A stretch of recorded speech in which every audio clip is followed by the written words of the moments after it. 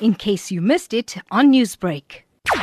There's been multiple impacts of COVID-19 on higher education, as it has been the case on many other sectors. I think that a number of key factors have affected higher education in particular, though. Number one, there's definitely been a new demand for programs involving entrepreneurship, programs involving digital skills. Now that so many people are working remotely, learning remotely, there's an increased demand on soft skills. So I think there's been multiple impacts on higher education. There's also clearly, we are seeing now a new diversity of students emerging, with people demanding what we call sometimes lifelong learning.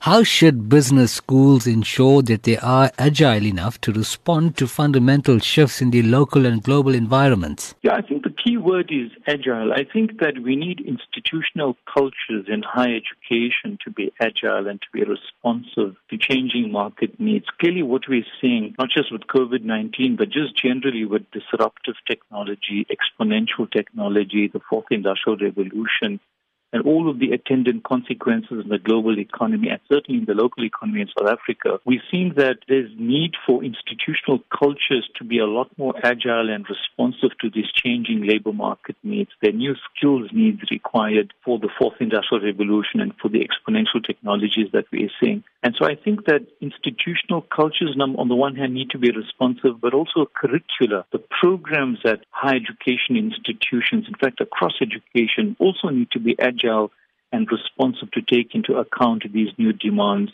from the labor market, from employers, from students themselves. What difficulties can be anticipated with remote learning if it extends beyond a few weeks or even perhaps months? If COVID-19 and lockdowns or social distancing affects higher education as we have traditionally known it pre-COVID-19, I think probably the first and perhaps the most important challenge is going to be unequal access to technology and data. And this is not just for students, but for institutions themselves. Technology access, data access, and just general digital literacy, because while students and faculty may be active online, that doesn't necessarily mean that they are effective in studying or teaching online. So I think that firstly, we've got technology access problems, we've got difficulties in data access for students, in particular the affordability of data costs in the country. And thirdly, there is this issue of transitioning, allowing students and academic staff and faculty transition from traditional teaching and learning methods to what is now required under the current circumstances and with remote learning in particular. Newsbreak, Lotus FM, powered by SABC News.